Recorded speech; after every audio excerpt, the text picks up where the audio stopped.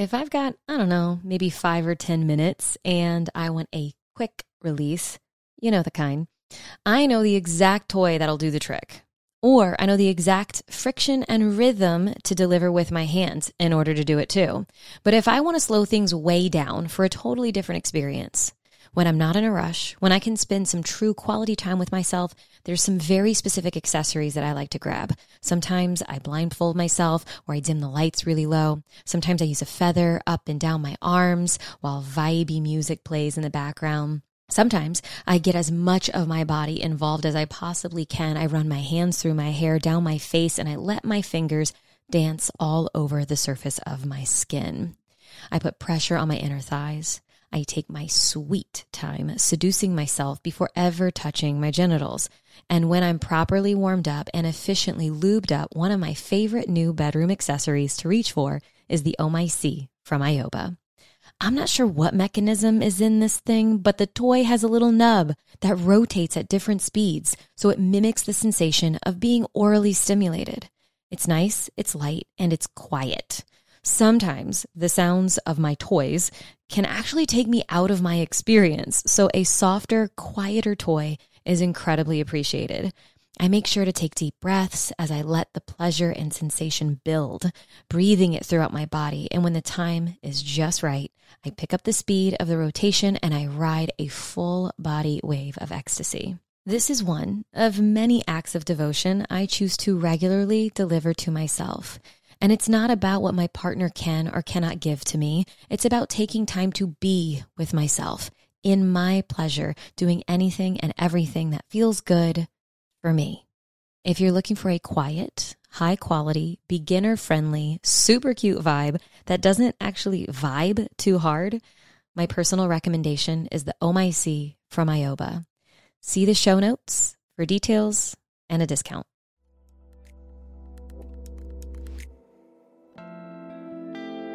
I'm Alexa, and you're listening to That Sex Check, a Soulfire production.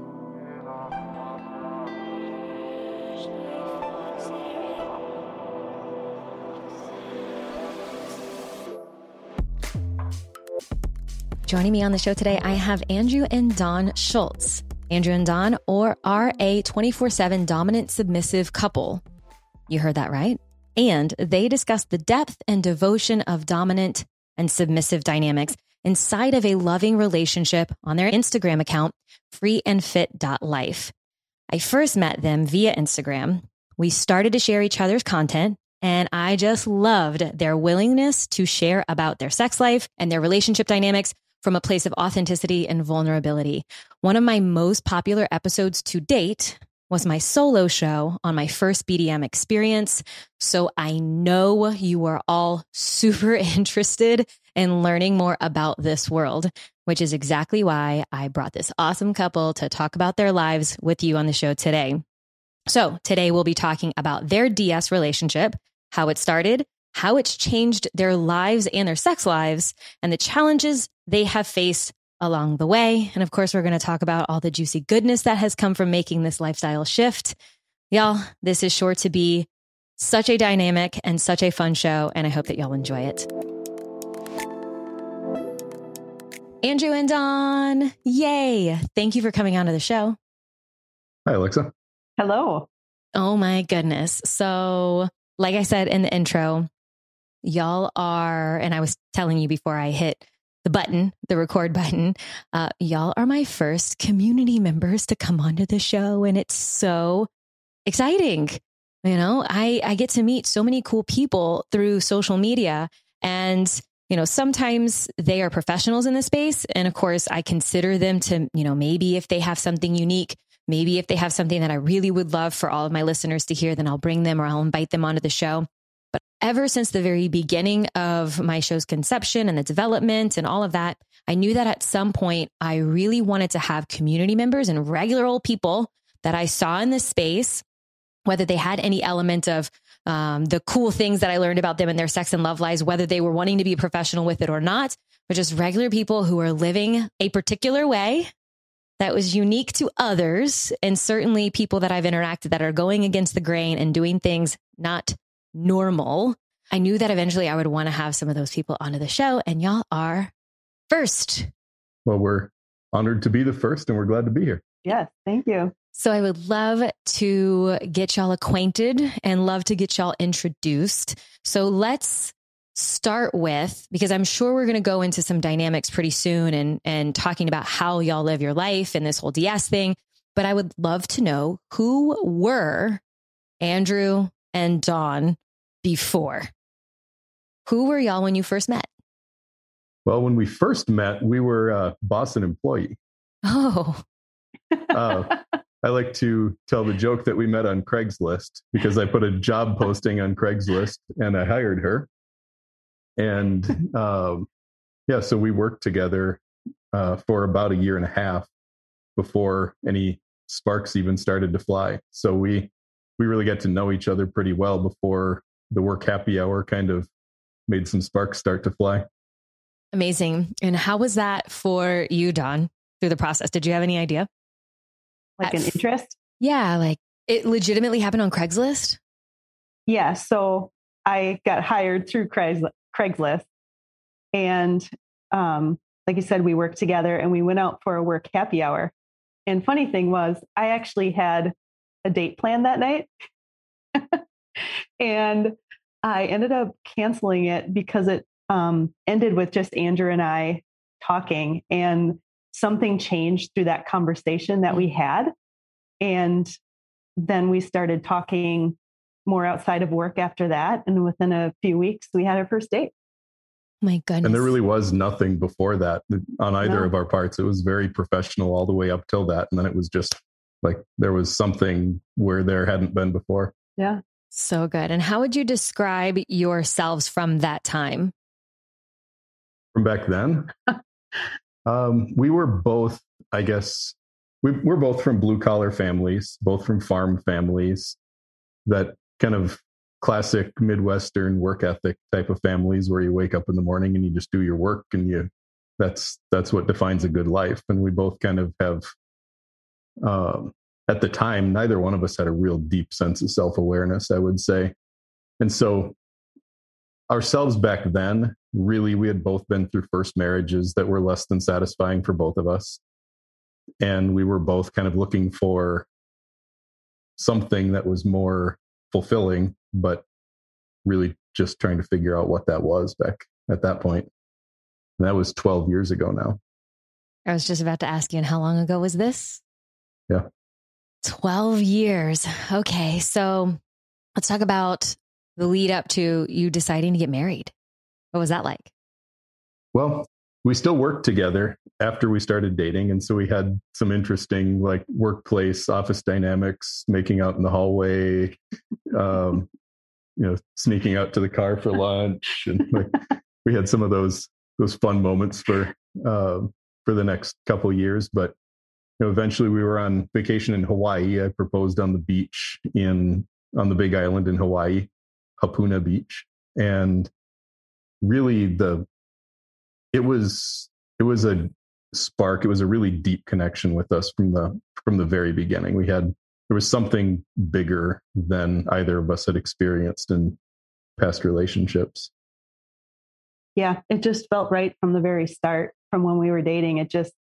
I know when you're a teenager, it's like, oh, this is going to last forever. But it literally felt real and just exciting in a whole new way. Mm. We've had just so much fun together, growing in who we are and as a couple over 12 years.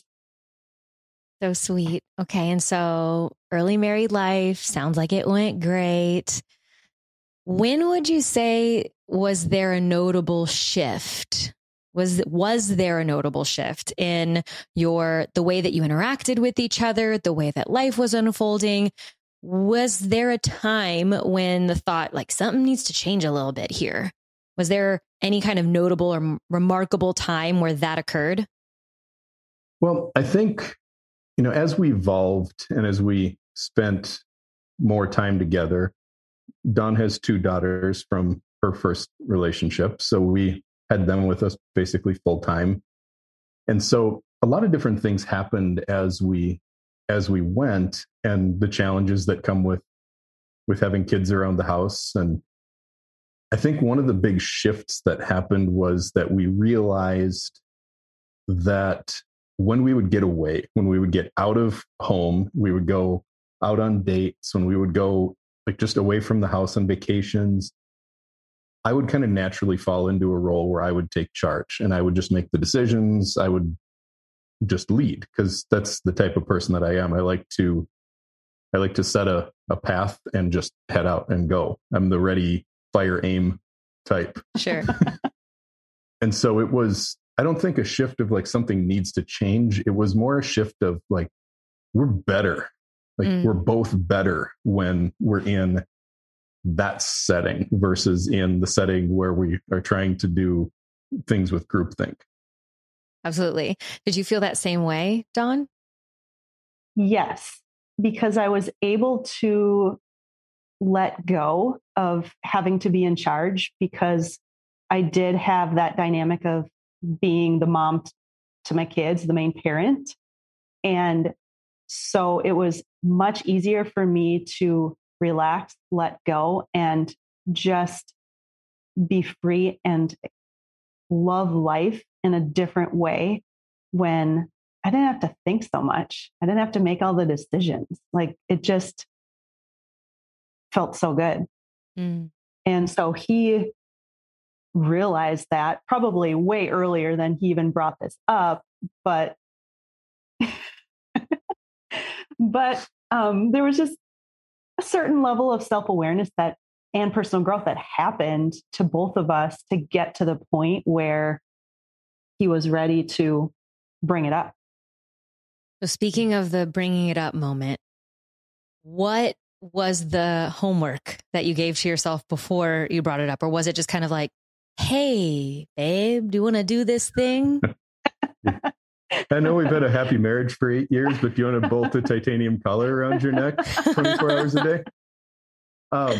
No, I would say the homework really, because I've had a knowledge of this type of dynamic and this type of relationship for a long time. It's been an interest of mine for a long time. But I really wasn't in a place where I felt like I was who I needed to be in order to take the lead in the way that I would want to take the lead. I don't really do shit halfway. If I'm going to do it, I like to do it right, and I like to do it all the way. And so a part of really the whole lead up was a period of several years where I shed 80 pounds. I got myself into shape. I did a ton of personal growth. I really worked on myself to figure out who I was and how I needed to be better. And with that came just a level of confidence where I felt like I had what I needed to be. I'd become what I needed to be. And then, so I mean, my real homework was years of self-improvement. And then we were out on a date one night and I just kind of lobbed it out there. What did it sound like, Dawn? So the only thing I really knew about it was from reading 50 Shades of Grey. Mm-hmm. Which isn't, the really way Andrew explained it was some of that, but not all of that. Right. Sure. And, I've always had a loyalty to a strong follower, someone that I can trust. I will follow. We had a great working dynamic where his strengths were my weaknesses and kind of vice versa. So I had already seen how well he has led me in life. And so that's really how he presented it to me was, I'm going to live more in my strengths and you can give up some of your weaknesses to me. And that was like, okay, all right, I think I can do that.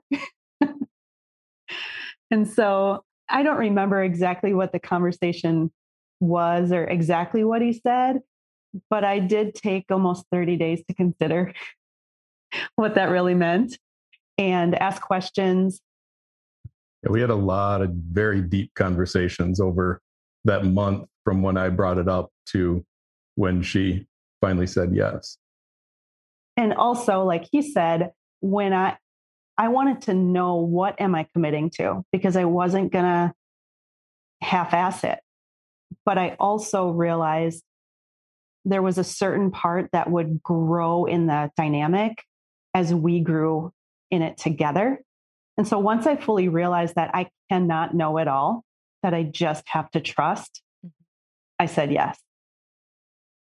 So you realized that you couldn't overthink letting go. Yes. It's hard solving problems that I don't actually have yet.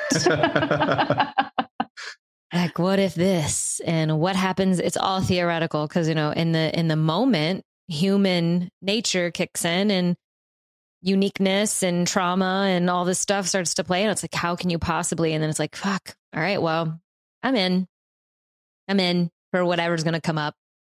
Yep, that's basically how it went. So I'm curious, was there a contract?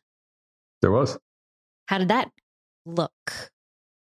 It was actually really valuable at the beginning. So we sat down and we went through a lot of what this meant, what it didn't mean, what was okay, what wasn't okay. And really, we've barely looked at it since then. Yeah. But the process of putting it together was really valuable because it helped us just sort through what we were actually getting ourselves into and what we were and were not agreeing to. So yes, there was. Probably don't even remember a lot of what we said in there because it's just become a part of our daily lives. And that's probably different for us. We knew each other extremely well. I mean, we'd been together for 10 years, married for 8 years by that point. So like, we weren't trying to figure out if one of us was a manipulative abuser or not. We kind of knew that was safe. So, a lot of the contract thing, I think, is very valuable and important for certain people and certain couples. And it was for us. It just hasn't been a thing we've had to refer back to a lot. Absolutely. I can see how it would be a really great exercise. And I imagine that for some people going through just the motions of it and the exercise, whether they bring it back up quarterly or biannually or once every couple of years or something to revisit and talk about it, even if you pull it back out and are like, let's talk about these things, instead of it's bolted to the wall and you look at it every day, it's more like just the exercise of what are we really meaning to do here and achieve here on a high level. Yep. So good. And so together for 10, married for 8 up to this point. And you said you've been married for 12 years now? Now for 10. Okay. And so then in total, so we've had 2 years go by of this 24/7 DS dynamic. Yep. Everyone is asking. I can hear them asking right now in their silence. If I were a fly on the wall, what does a day in the life of a 24/7 DS dynamic for you two? What does it look like? What would I see? Well, I think what a lot of people assume they would see is like great way to start Dawn handcuffed to the bed and not allowed to get up unless she's told that she's allowed to breathe or talk or drink water. Yes. And if she's not doing those, then she's probably cooking. Yeah. Or sweeping or dusting or something. Yeah, exactly. Right. A day in our life looks like what I would say to any outsider would look like just maybe the happiest marriage they've ever seen. I recently retired from my job. And so like I'm around home all the time now. Dawn really hasn't worked much for the last year. She was a personal trainer and that kind of COVID kind of killed that profession. So the in-person. Yeah. And so a day in our normal life, like we wake up, we go to the gym and work out together. We cook together. We clean up after our meals together. We sit down and write and work on Free and Fit and all of the messages, like the awesome messages and comments and like everything that's become, which is just full of positivity. And we just live our lives together. And from an outside perspective or inside of our lives, it's just a really damn happy relationship. I A damn happy relationship. So what is not present in your dynamic now that maybe was years before? Conflict. Like there's almost no conflict. But when there is, it's pretty easily resolved, because when you have a defined leader in a relationship, and something we actually took from one of your podcasts that we've referenced so many times is that hierarchy, right? The need of the submissive, then the need of the dominant, the want of the dominant, the want of the submissive. And those, in that order. So when you have something that comes up that could cause conflict, that really sums up really well the way that I approach problem solving, because she's given me complete and total responsibility for her life. And so in that, I make sure that I look out for her needs before my own. And so when something might cause a conflict, really, we both know that I'm looking out for what's best for her, what's best for me, and what's best for us. And so we don't fight over things at all. Not that we did a lot before, but now it just doesn't exist, because we don't have to try to figure out who's going to make this decision or what are we going to do. I try to gather all of the relevant information and I decide, and then we go forward on that path with the understanding that it's my responsibility to make the decision and to deal with the ramifications if it doesn't go right. So how, I imagine this might be challenging for some people, even attempting to live, not even necessarily 24/7 this way, but just certain portions of their life maybe this way, is how to separate I'm making a decision based off of what I want versus what's best for my submissive or best for my partner, and the differentiation of when is my ego at play? Is that a question for y'all at times, or do you have a pretty good grasp on when you can see it for what it is and navigate around it together? I have one of the things I've always been really, I guess, good at as a person is just understanding people and situations and reading things. And so I don't really see a lot of tension in that for us. We're connected at such a deep level that when I decide something that is best for me or for her, it's usually also best for us. So good. And Dawn, anything come up for you in that? I would say he had always told me from the very beginning that he sees me for who I am. And that didn't completely make sense to me until time after time, situation after situation, where I did let him make a decision where it always worked out for the best for me. And part of saying yes to being his submissive was determining, okay, what areas am I willing to give him that control of? Because I also didn't see myself going from 0 to 100. I had to slowly let go because of how responsible I had to be for my life for so long. It kind of was just part of me. And I didn't know how to just give it all up. And I'm still learning how to be more free in my mind. But the one thing that I've really learned and been much better about embracing is letting him make the decisions, but also letting go of the outcome. Because it's really easy to be like, yeah, I'll let you make the decision, but I'm going to be pissed off at you if you don't make the right decision. And that or the one I would have made, even if it's not right. And in my mind, that probably was right. But there was a total lack of self-awareness in that department. And I do find myself looking back so often, just kind of chuckling at myself at how I used to be. So I think that has only gotten better, really in the last year, even of our lives. And now that we've had the last couple of weeks together since he retired, it brought it to a whole new level, which has been really good. Congratulations, by the way. Thank you. Feels like a nice big move. Yeah. Yeah. So I hear that was some of the challenges but also probably some of the biggest growth opportunities and this letting go and the releasing of the responsibility. And then also I hear Jordan, my partner, reference compassionate detachment. Like, I love you and I have zero attachment to you doing the thing that I want you to do. And it's great whenever he says it. And then if there's follow through with it, well, it just depends on the mood, or like what the circumstances are.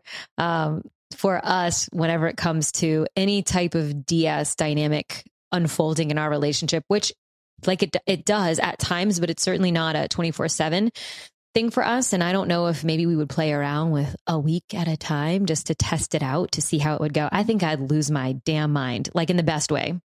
Like, I am tracking and paying attention and figuring things out all of the time. And a lot of times I rely on Jordan to be my happy, to be my playful, to be the jester of the relationship that's like, no, let's not take it so seriously. And I'm like, but I have people counting on me. Thousands of people counting. I just hear a little voice in there. I was like, shut up, Alexa. Take some psychedelic mushrooms and go run around naked in a field or something, like go do that. Sounds kind of fun. It's like, let go, relax. Well, and that's one of the roles that I really take on as the dominant in this relationship is, it's another, I think, common misconception about what dominant submissive dynamics are, is that it's always the dominant telling the submissive what to do and creating all of this order and structure in her life or in the submissive's life. I mean, we talk about this from a male dominant, female submissive perspective, because that's what we are. That's our experience. That's what we know. Sure. We get questions all the time about, well, what about this arrangement or that arrangement? Like, that's great. We don't know it. Like, we talk about what we know, and we're not going to try to give opinions on things that are just us guessing. Sure.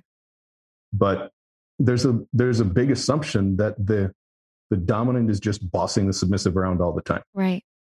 And it really couldn't be further from the truth in the way that it works for us. And I think if you're self-aware as a masculine man, you can understand that what every woman needs isn't to be bossed around. And what every submissive needs isn't a task list. And, in Dawn's situation and the way that she thinks and the way that her mind works, she's her own harshest dominant. She'll beat herself up. I see you, Dawn. And so the best way that I can lead her is to actually lead her more into freedom and let go of the order, help her let go of that masculine energy and embrace her femininity. Because when she does that, then she relaxes and she gets loose and free and she dances and moves and giggles but when she's in that to-do list mentality, get shit done. Yep. Got to get all the shit done.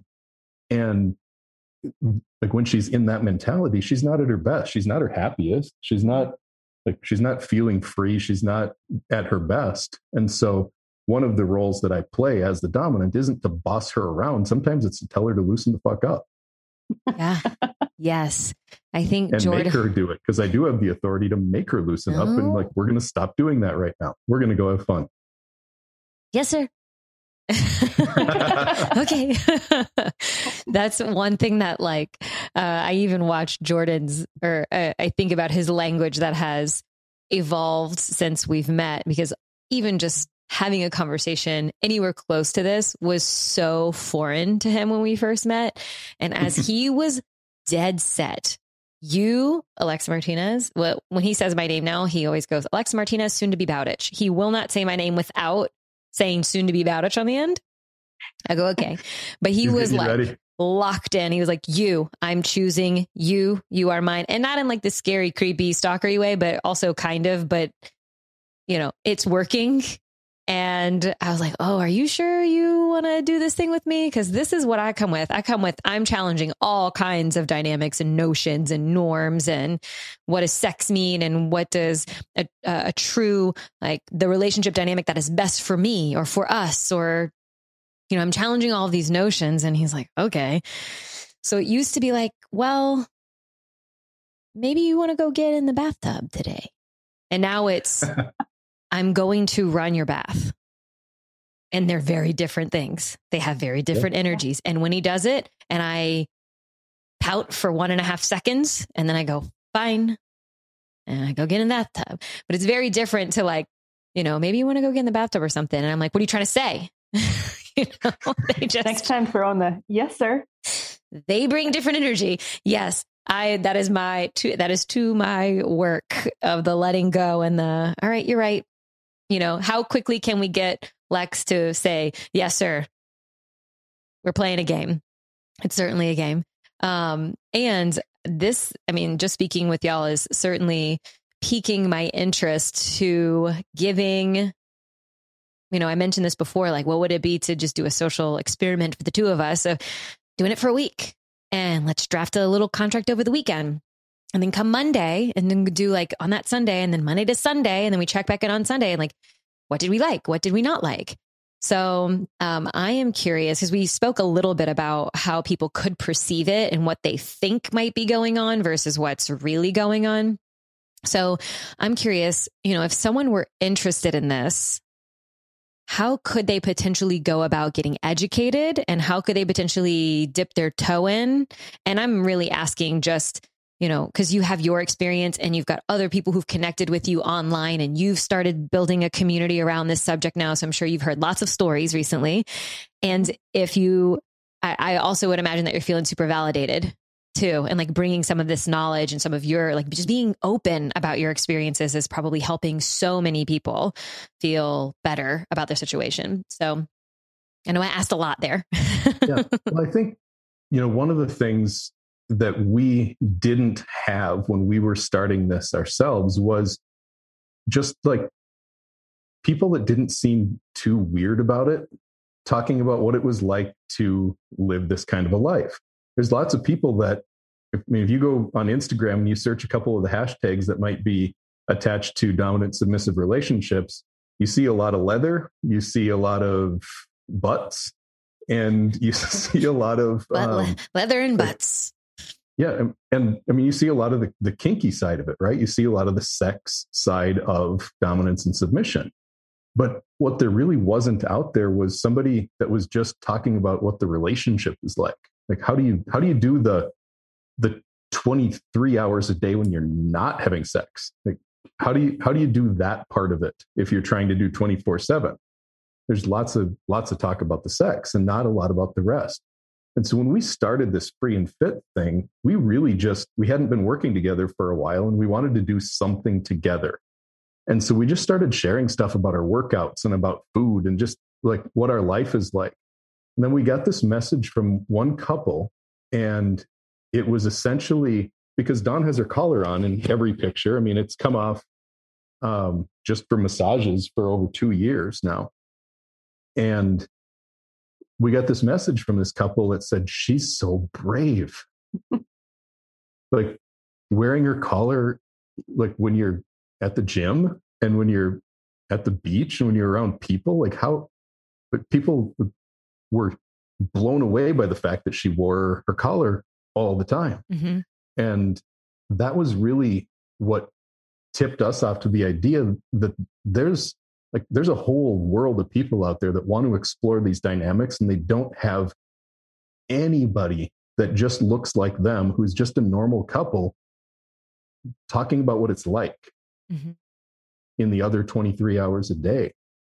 And so when it comes to education, there's some great books out there. There's some great websites out there. There's some great podcasts out there, but there really was a lack of who's talking about the relationship and the love behind the relationship, the care, the respect that goes into this kind of a relationship, and not just the sex and not just the intensity of it. So that's kind of what we apparently have turned into, is those normal people.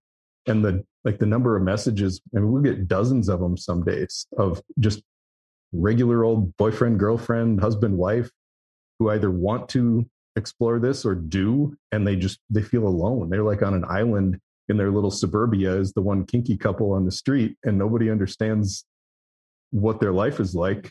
And then they find us and they're like, oh my God, there's others. Like, we're not the only ones. And so we've kind of turned into that, I guess. Oh my goodness, isn't that so good? So yeah, I thought that as you were talking, I'm like, that one, that lady, she wears that collar 3 doors down.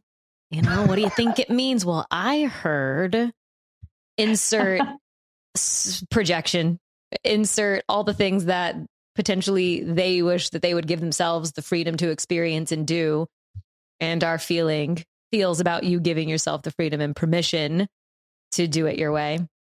Well, and then to top it off, we just bought this big red light therapy device and put it up in our room. So now a couple times a day, we turn that thing on and our bedroom glows bright red. So perfect.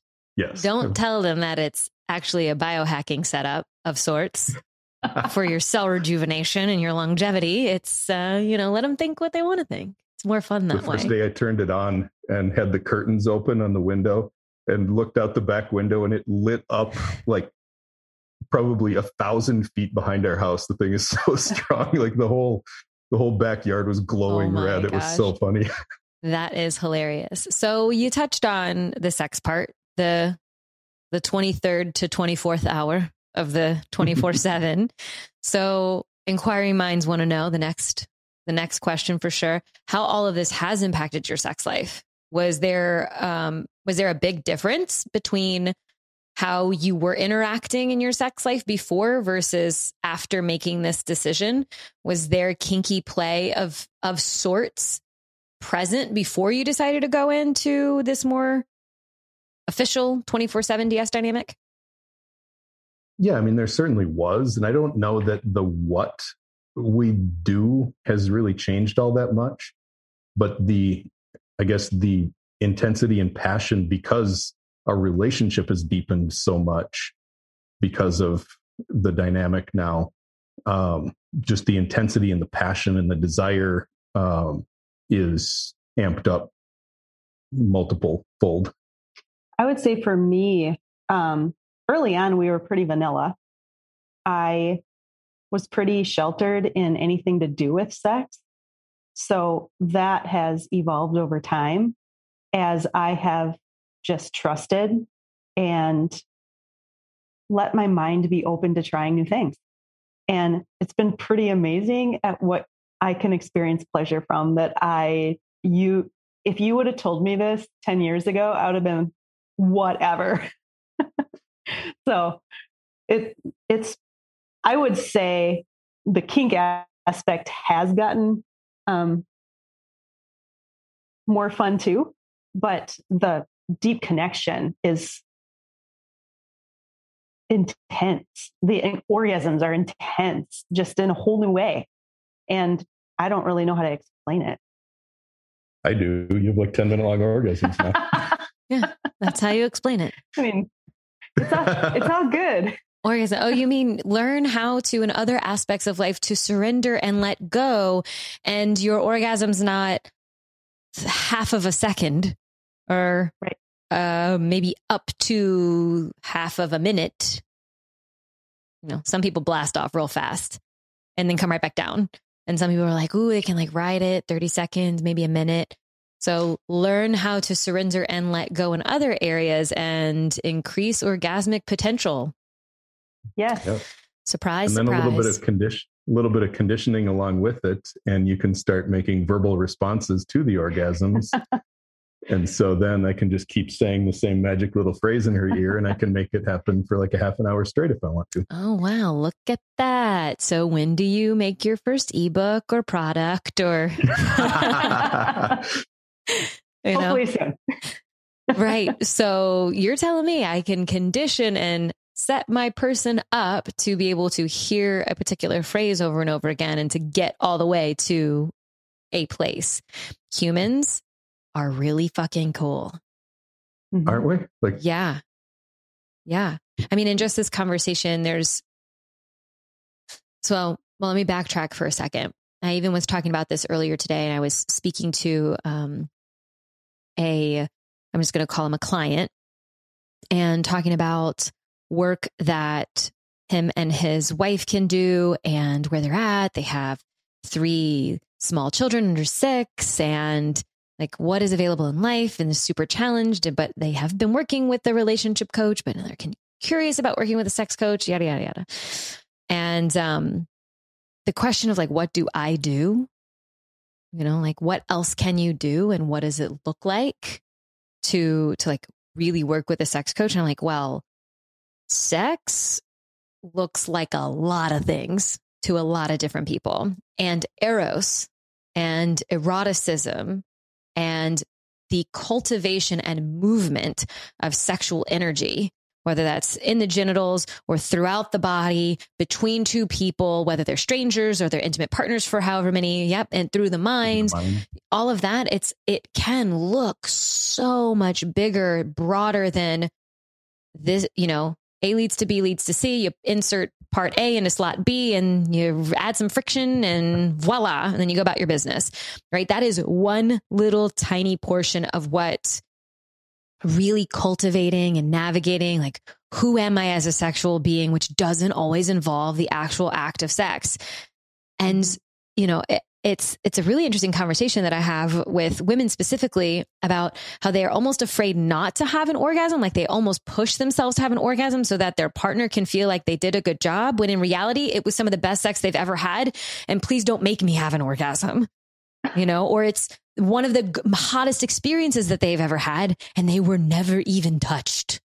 You know, like sex gets to be so much bigger than just this one little thing you do with the lights off every Tuesday, you know, very specifically right there. I don't know why Tuesday always gets the sex whenever I give those examples.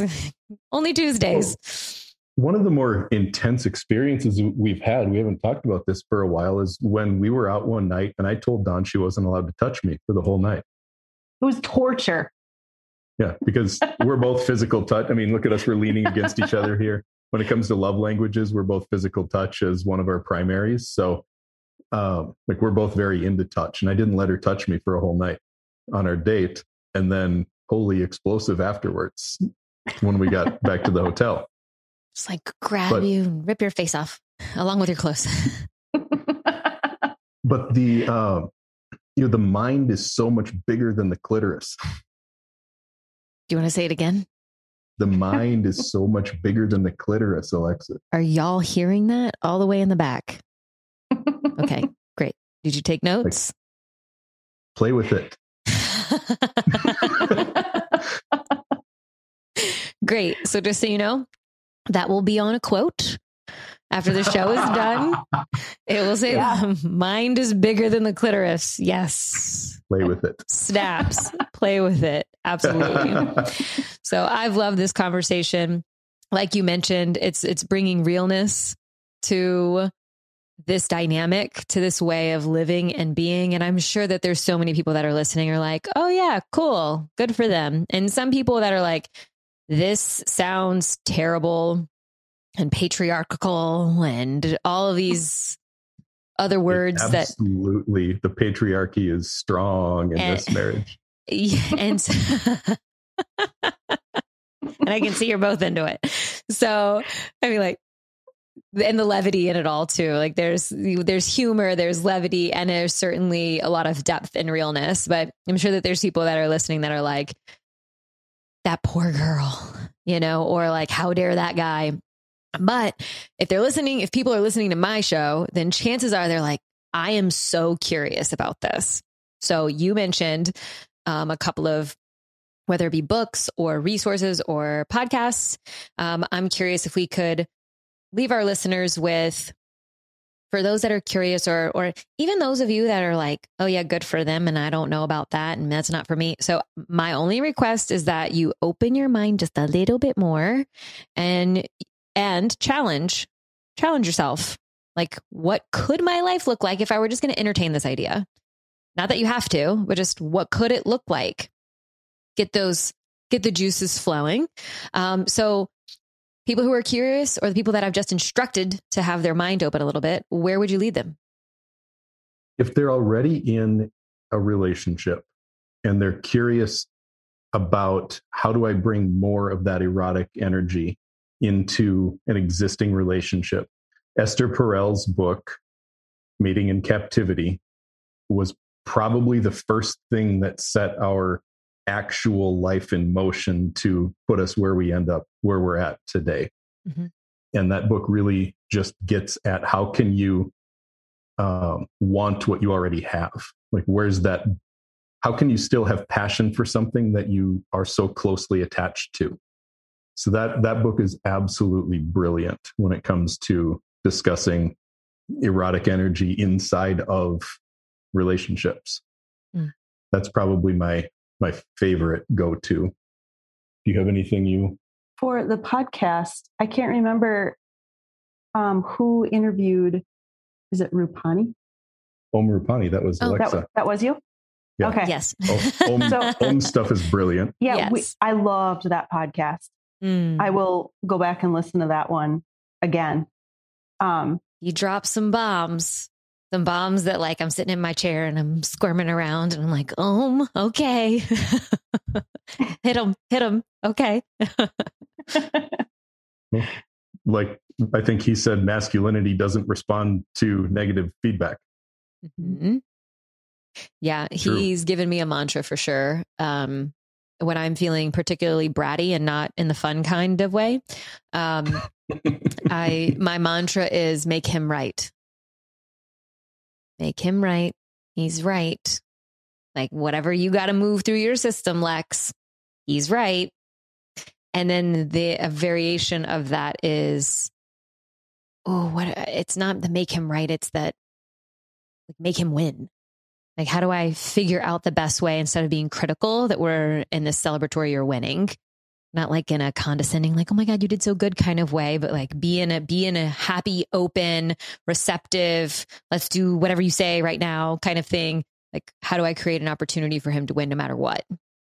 So definitely. The other thing that I'm bad at remembering names just off the top of my head, but we read a couple of her blog posts just about femininity and masculinity. Anna Rova is her name. She writes on Medium, and I've seen her on Instagram also, but she's a writer who discusses polarity in masculine feminine relationships. Oh, amazing. And so she's brilliant. And then Lauren Kren, Lorin, yes. Kren, probably the most spiritually accurate person when it comes to relationships that I've ever read. He says things in 2 sentences that take me 20 minutes of talking to get to the point.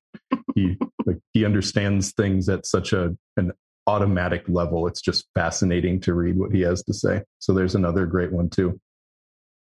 So good. All right, y'all. Well, you hear it. They've given you some next steps.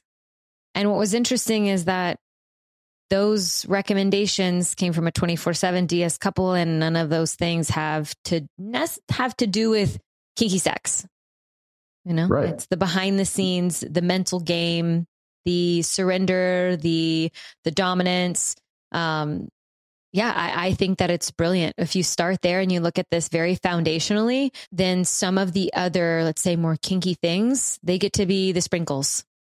Mm-hmm. That's the additional things. They flow naturally out of a strong relationship, especially when the femininity of the submissive partner is able to relax and be open and really just open up to experience without being so overworked and in control. The feminine doesn't want to be in control. The feminine wants to let go and be conquered. Mm-hmm. The feminine wants to be taken over. And so if a submissive or feminine woman isn't feeling open, she can't open herself up to let herself be taken. And then she's cutting herself off from a lot of the pleasure that she can experience. That's me snapping, y'all. I like that one too.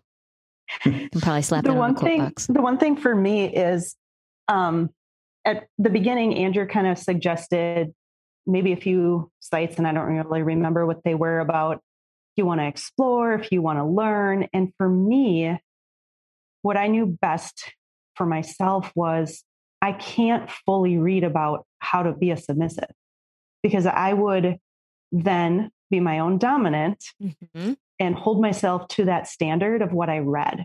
And I would compare myself seek perfection in being that. And so what I understood, and I understand even better now, 2 years later, is really just submitting to him and following his lead with an open mind to anything he brings up to me.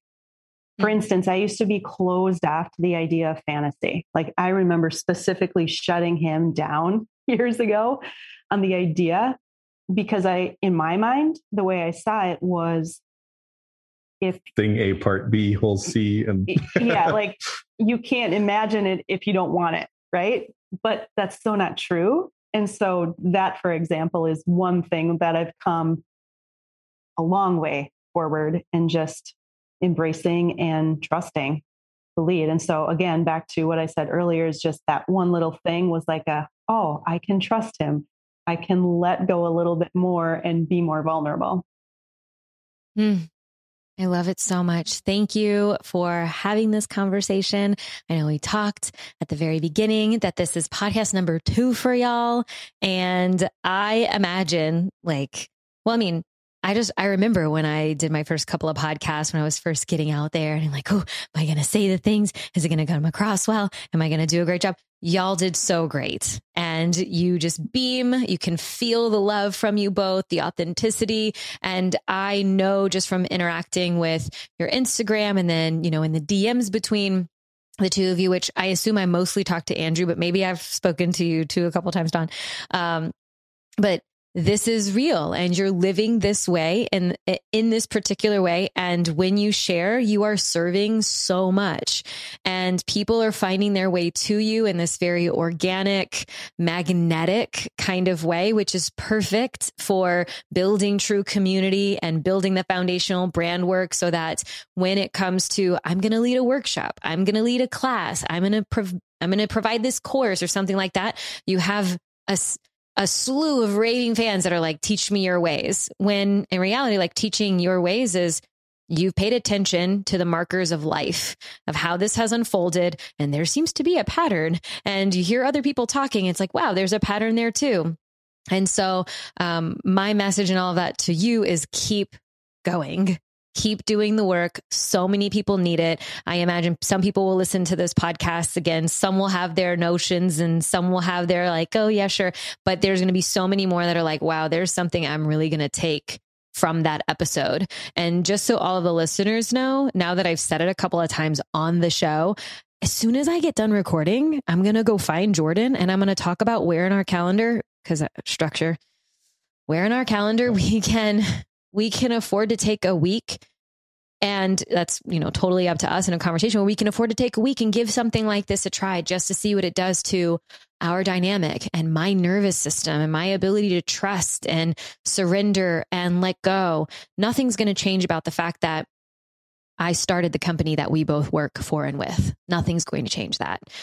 Though there are so many things that I'm sure in our dynamic, we can choose on the behind the scenes and on the back end that will take away some of the stress and the pressure of that fact, and take away some of the stress and the pressure from the rest of life that's outside of, I make most of the decisions and the other parts of our lives.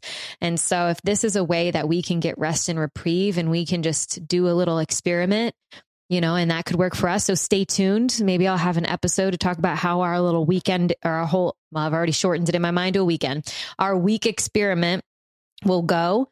Y'all hold me accountable to that. Check back in with me, see how it went. And if I'm like, oh, I haven't done it yet, y'all say, when are you doing it? So I'll put it on the calendar. But I'll just get in touch with Jordan, and I'll tell him to just arrange it. Oh, shit. Oh, shit. Okay. All right. You got to be held accountable. He can see right through me. Oh no, Dawn. How do you do it?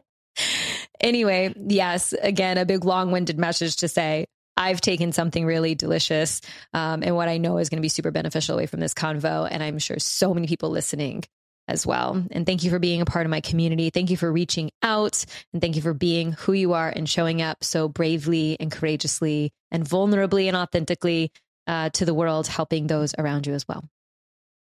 Thank you for having us. We appreciate you and everything you do, and we look forward to moving forward. Yes. Thanks, Alexa. Thanks so much for listening to today's show. If you loved it, be sure to subscribe so you never miss a new episode. And if you extra loved it, make sure to leave a 5-star review. I'll see y'all next week.